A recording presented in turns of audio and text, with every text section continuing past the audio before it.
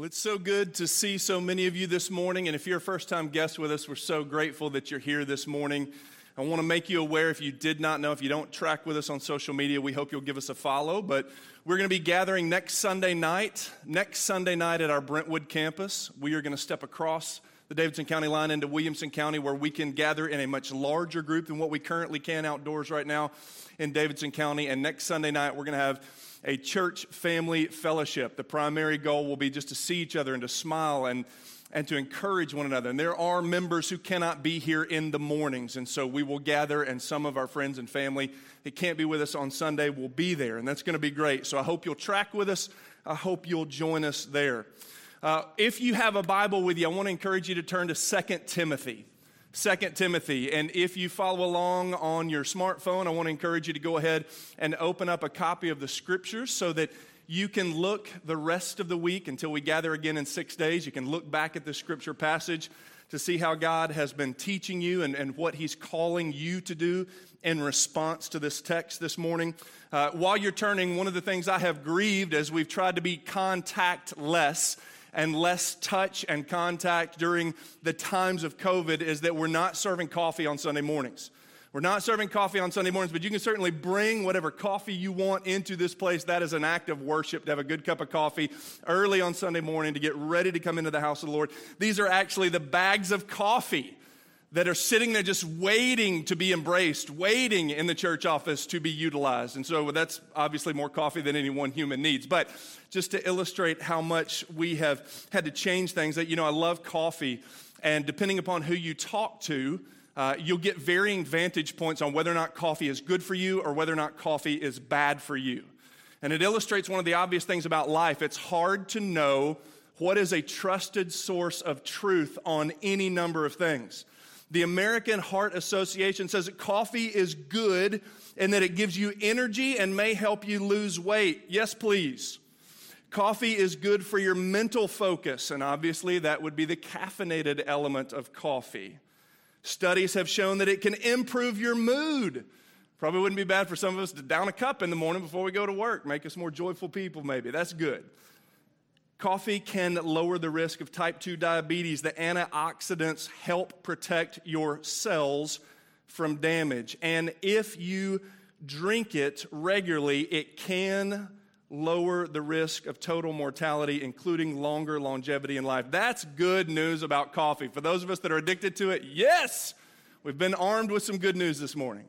Now, if you were to search, is coffee good for you? There is an article right next to the American Heart Association that says this: coffee is bad for you. Coffee leads to this. Coffee can lead to insomnia. Coffee can lead to irritability, rapid heart rate, risk of heartburn or stomach ache. Like, that's so discouraging, right? It also says, though, good news, drinking darker roasted coffee may help lower the effect of stimulating stomach acid production, okay? So maybe you want to go with the darker roast. But the idea there is that there are just as many places to go that'll tell you this is good for you as it is there are bad for you. Many of us are wearing masks here today. There's a lot of articles. There's a lot of discussion on social media. Do these masks work? Some would say yes. Some would say no. My personal contention is if it helps look out for the vulnerable and the immunocompromised among us, it is a loving thing to do for us to wear these. But there's a lot of discussion. What is truth and what's right?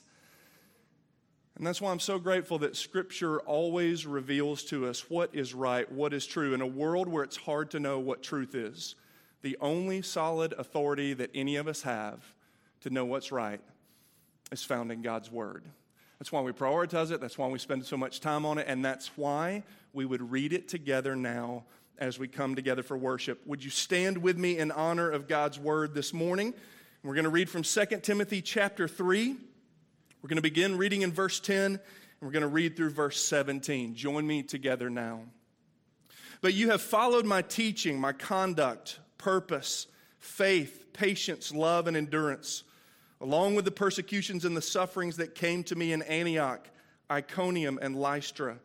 What persecutions I endured, and yet the Lord rescued me from them all. In fact, all who want to live a godly life in Christ Jesus will be persecuted. Evil people and impostors will become worse, deceiving and being deceived. Verse 14.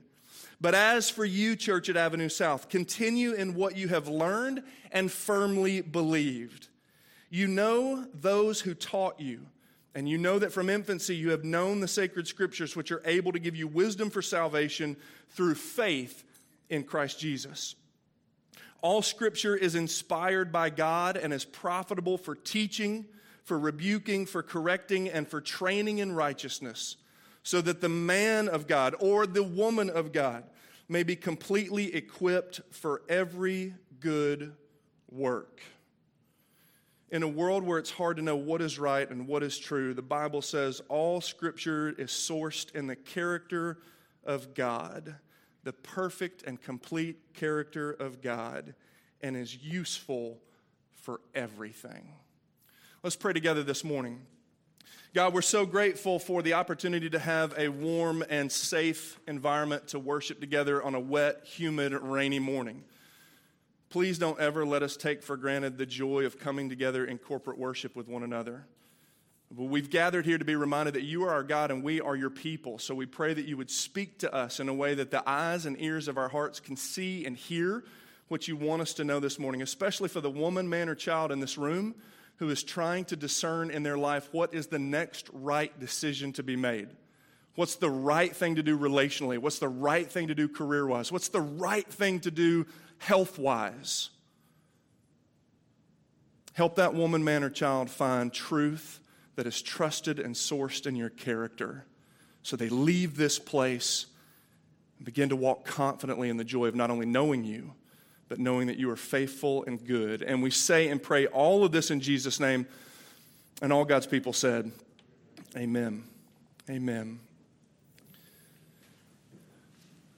Well, let me remind you that we've been walking through the Apostle Paul who was a follower of Jesus Christ. We've been walking through his letter to a young pastor named Timothy. Now, he wrote a lot of letters in the New Testament. This is the second letter to Timothy, thus 2 Timothy. He's sharing with him his experience as a follower of Jesus. That's a large generalization. This is what I've learned from following Jesus. This is what you've come to know about following Jesus. In this passage, Paul says you were taught from an early point in life, from your childhood. You've known the scriptures. We saw in the first chapter that Paul referenced Timothy's grandmother and his mother. They were both Jewish. They were followers of God who later placed their faith in Jesus Christ as God's Son, as the Messiah. They were Jews who believed in Jesus as the Christ. Timothy's dad was a Greek. The Bible tells us he was a Greek. He did not follow the God of Abraham, Isaac, and Jacob. And so, we mentioned this a couple of weeks ago about how important it is to have godly women in our lives. These godly women discipled. That means they introduced Timothy at a young age to whom Jesus is. And so Paul says that here. You've known from an early point in your life the scriptures and the truth of scripture. And now Paul wants Timothy to understand how important scripture is. He's a grown man. He's an adult. He wants him to know how important it is when you're making decisions, when you're planning your life, when you're moving forward, whether it's the first century or whether it's 2020 for any of us, making decisions, considering our future, laying out our plans. Paul wants us to know, the Holy Spirit wants us to know we can trust what God's word will lead us to do and the next steps to take. And so Paul says to him here, look in verse 14, but as for you, continue in what you have learned and firmly believed. There he is. You know those, Lois and Eunice, your mother and your grandmother, who have taught you. These are trusted voices in your life. Every one of us in this room need to surround ourselves with people that will tell us the truth. Sometimes people that love you will tell you the truth even when it stings, even when it hurts. We get ourselves into trouble when we surround ourselves with people that just tell us what we want to hear. Lois and Eunice were women who loved God and they loved Timothy and they would tell him the truth. He says, you've known these people. They've modeled for you. They've passed on scripture to you since infancy in verse 15. He says, you've known the sacred scriptures. Keep reading with me in verse 15, which are able to give you wisdom for salvation through faith in Jesus Christ. Verse 15, you've known the sacred scriptures which are able to give you wisdom for salvation through faith in Jesus Christ. Listen, the whole point of the Bible, the whole point of Scripture is to point us towards the Son of God, Jesus Christ. Thereby we can place our faith in Him and receive salvation from Him. It's the whole point of Scripture. That's the primary purpose of it. Listen, for those of us who are Jesus followers, we don't have it all figured out. We don't know how much of 2020, the remainder of it, as uncertain as it is going to unfold, and we're certainly not perfect. But what we do know is that meeting Jesus and being redeemed and restored, there are parts of our stories we can't fix, we can't redeem, they're broken, we're busted, we're flawed. And when we met Jesus, it was his perfection, it was his completeness that became our righteousness. He's given us those things by us placing our faith in him. And he's not only given us his righteous reputation so that we can start over, so that we can begin again, but we have eternal life, salvation in Jesus Christ. It has the ability to change the trajectory of the rest of your life here, but your eternal destiny. After this life, we will live forever, either with God in a literal place called heaven or separated from him forever in a literal place called hell. And the Bible tells us that God wants us to be with him. All he's ever wanted is a people he can be in relationship with. And so that's why we ask our life groups to read the Bible. That's why we ask our Bible reading groups to read the Bible. That's why we ask our mentors in mentor relationships to use the Bible as the main focus point of discussion when we meet and when we talk. The most loving thing a church can do for people is to tell them about the person of Jesus Christ, so that their lives can be changed and transformed in a way that ours have. We want to give that away. We want to share with others. Paul says that's the focus of Scripture. But all Scripture is God-breathed. Look at what he says in verse 16. All Scripture is inspired by God. Your translation may say, it is God-breathed. Now here's what this means. Because it's inspired by God, it means it's sourced from him. It's brought about by him. Scripture is the ultimate source of truth because it's sourced in the perfect character of God. Scripture is the ultimate trusted source of truth because it is sourced in the character, the completeness, and the reputation of God, who in great ways is so other than us. None of us need to be told there are parts of our lives that we can't hold together. We're not perfect. We feel jaded or flawed. I love that God is the antonym of us in that he is perfect. He's complete. He's whole. And so therefore, when he speaks, and when he inspired human authors to record and write Scripture by the power of his Holy Spirit, and then to provide it to us literally through written word and also through the apps on our phone, what a great way to restore and use technology for the advancement of hope and encouragement. The Bible tells us that we can read it and we can trust it and we can know what is good and what is right. And so Paul says Scripture is rooted in the source of God's character, and it's so important to know that we can trust him. I mean, how many of us, we struggle to know what's right because our trust has been broken so many times in our lives. One of the things I try to do is I try to pick the kids up from school as often as I can. These are really long days as a parent, but they're really short years. And people used to say, you're going to blink and your kids are going to go off to college. I'm like, whatever, man. It's like bottles and diapers, and then it's like feeding, and then it's like trying to figure out hot dogs or Chick-fil-A tonight. Like the struggle is real, y'all. It's like, this is difficult. This is hard. And you pause and you look up and your kids are 15 and they're 13 and they're 8 and it's flying by. And so one of the things I'm trying to do to reclaim some of those moments is conversations in the car. And one of the things I've noticed is every time I'm on time to pick them up at school, they're never out there. They're either talking to a teacher about, hey, I need a little help with this subject, or I couldn't find my lunchbox, or I was talking with my friend, I'm so sorry, I lost track of time. But here's the deal. Anytime I'm not on time, I get a text or a phone call, where are you? I'm out here. Where are you? I'm out here. Like, where are you? Like, we're totally out here waiting on you. Where are you? And I feel like the worst failure as a dad. Not on time, I'm not there. It never fails that on those few times where I'm not right there when they come out. Now, the reason that matters to me is not just because I feel guilty about it. Like, I'm trying to get there. But, like, I want them to know when I tell you what I'm going to do, you can trust me. And how important is that? We talk to our kids about, like, I need to know that I can trust you. I need to know that you won't take my keys and put them in the electrical socket and shock yourself. I need to know I can trust you. My son is going to get his learner's permit this next week. Holy smokes. I need to know that I can trust you when I give you this several-ton vehicle, that it's not just putting gas in it and it goes. I need to know that I can trust you. But how much more important is it for our children to know that they can trust us right now at those early years of their life? I want them to know you can trust me so that when I tell you something, you can believe it. I mean, we crave that, right? We want to know that people, when they tell us something, will do what they say. The reason that God reveals his truth to us in Scripture is that time and time again, he shows us his will for us, and it's trusted. It's timely, it's applicable, and God is perfect. He doesn't know how to fail. And that's why he tells us to read his word, to sink the roots of our life down deep into our word. And the Bible tells us it's useful every time you open it. Every time you open it, Paul rattles off a few things. Look in verse 16. It's useful for teaching, like it'll advance knowledge of what's good and wholesome and healthy for your life. It will rebuke. It will show you your error. None of us really enjoy that word probably, but it'll show you and reveal any sin sickness that keeps you from growing in closeness to God. And also, it can correct, it can restore you when you've erred. It can set you back on the right path. You can find forgiveness and peace and the ability to be content and rest at night, knowing the world may be swirling around you. There may be details of your life that are unsettled, but God is good and he loves his people and he will never leave or forsake us. And that is like a soft pillow and a warm blanket in times of turmoil and strife. Paul says every time you open it, there's something new that happens. He says Scripture literally in verse 17 will equip you for every good work.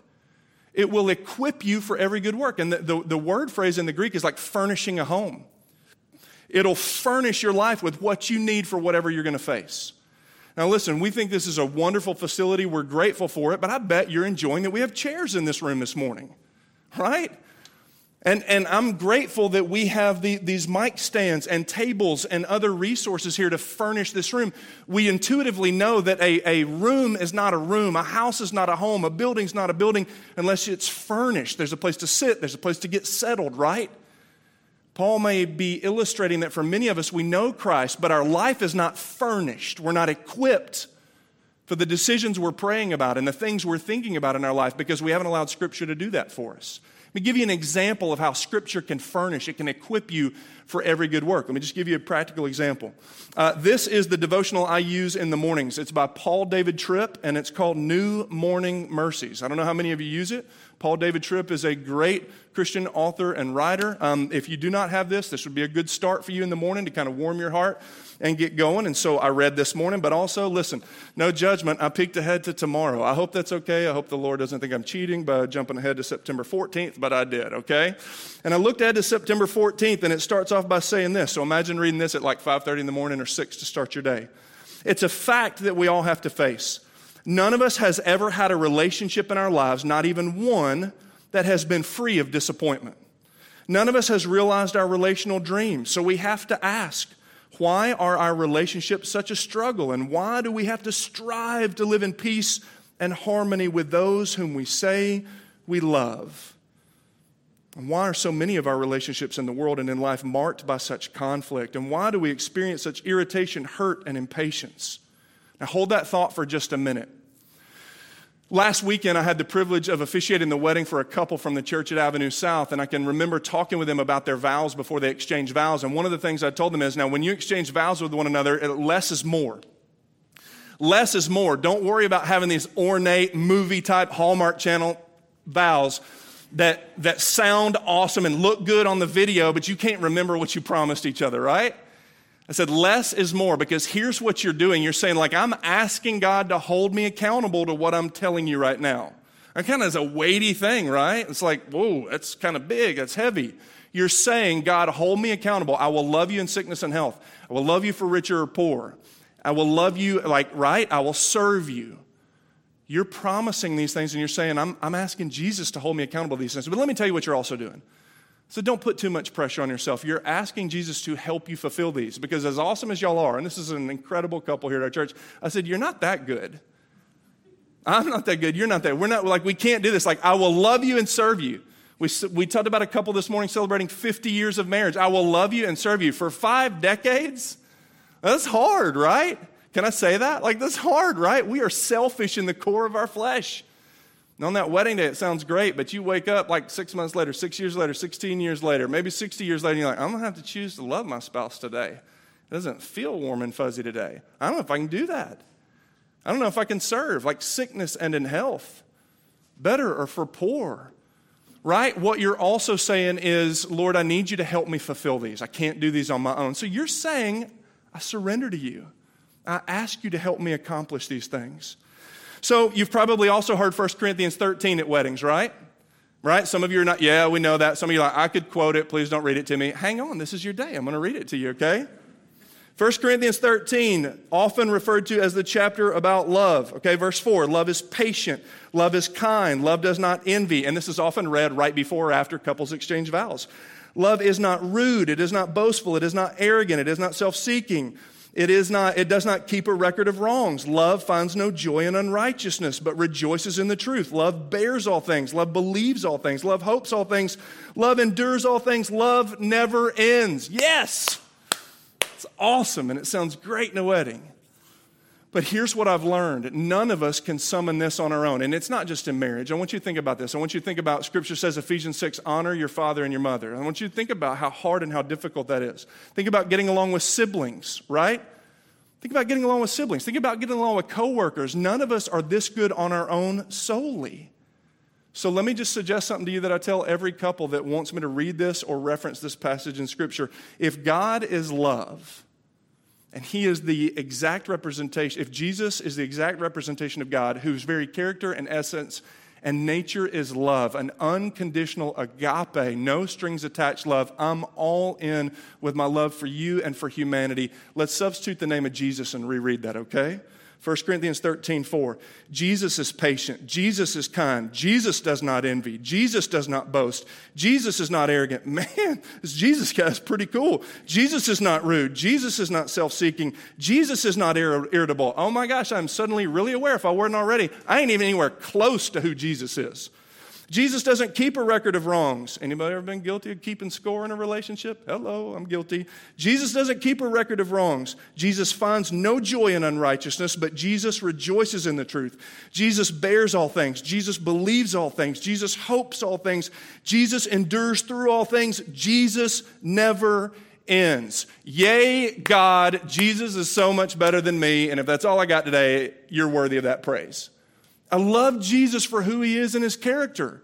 And so when I read a passage like this, I think to myself, I can't thrive and flourish when relationships are hard, when irritation and conflict is swirling. I can't do it unless I have Jesus working in and through me to help me love and serve and bless and encourage. Not just a spouse, but my sister. Not just my sister, but my parents. Not just my family, but my coworkers here at the church. Not just my coworkers, but the neighbors, these beautiful, creative people in the shops and restaurants up and down 8th Avenue South. I can't love them and serve them as God's called me to as a follower of Jesus without Him working in and through me. I'm just reading Scripture, and He's making me aware that He's God and I'm not. But if I will be dependent on Him and I will let Him inside out produce these things in me, He will help me to flourish. My relationships will be healthier. They have a better chance of flourishing when they're rooted in the truth of Scripture, which points us to the sufficiency and the sovereignty of God that's been demonstrated to us in the person of Jesus Christ. And so back to Paul David Tripp, I went ahead and finished the devotional. I almost gave up when he's like, relationships are hard, right? I'm like, oh my gosh, I don't need this at 5:30 in the morning. But I kept reading. It says, the hope for your relationships is not to be found in you or in the others in those relationships. Hope is found in a third person who has invaded your relationships by His grace. You're never alone in your relationships. He's with you. He's in you. He's for you. He offers you grace that is up to the task, even when you're not. And I just said this morning, praise God. Praise God for Jesus Christ, because without Him I'm sunk. And I don't know what's right, and I don't know what's good. But praise God that Scripture reveals to me that Jesus is sufficient for all things. The illustration there is just marriage. It's relationships, right? And at the core, what it means to be human is we're created for relationship. So that is a practical example in 2020 of how all Scripture is God-breathed and is useful for teaching, for correcting, for training, for equipping us for every good work God calls us to. Paul says you've known the Scripture, and in a world where it's hard to know what's right and what's true, Scripture is authoritative. There are no errors in Scripture because God is perfect. It can be trusted time and time again. That's why we read it. That's why we encourage you, like I did a few moments ago, to open your Bible so that this week you can look back in it yourself and feast on it and be fed by it and be nourished by it. Scripture will thoroughly equip you for whatever you face. Now, here's a guess I have.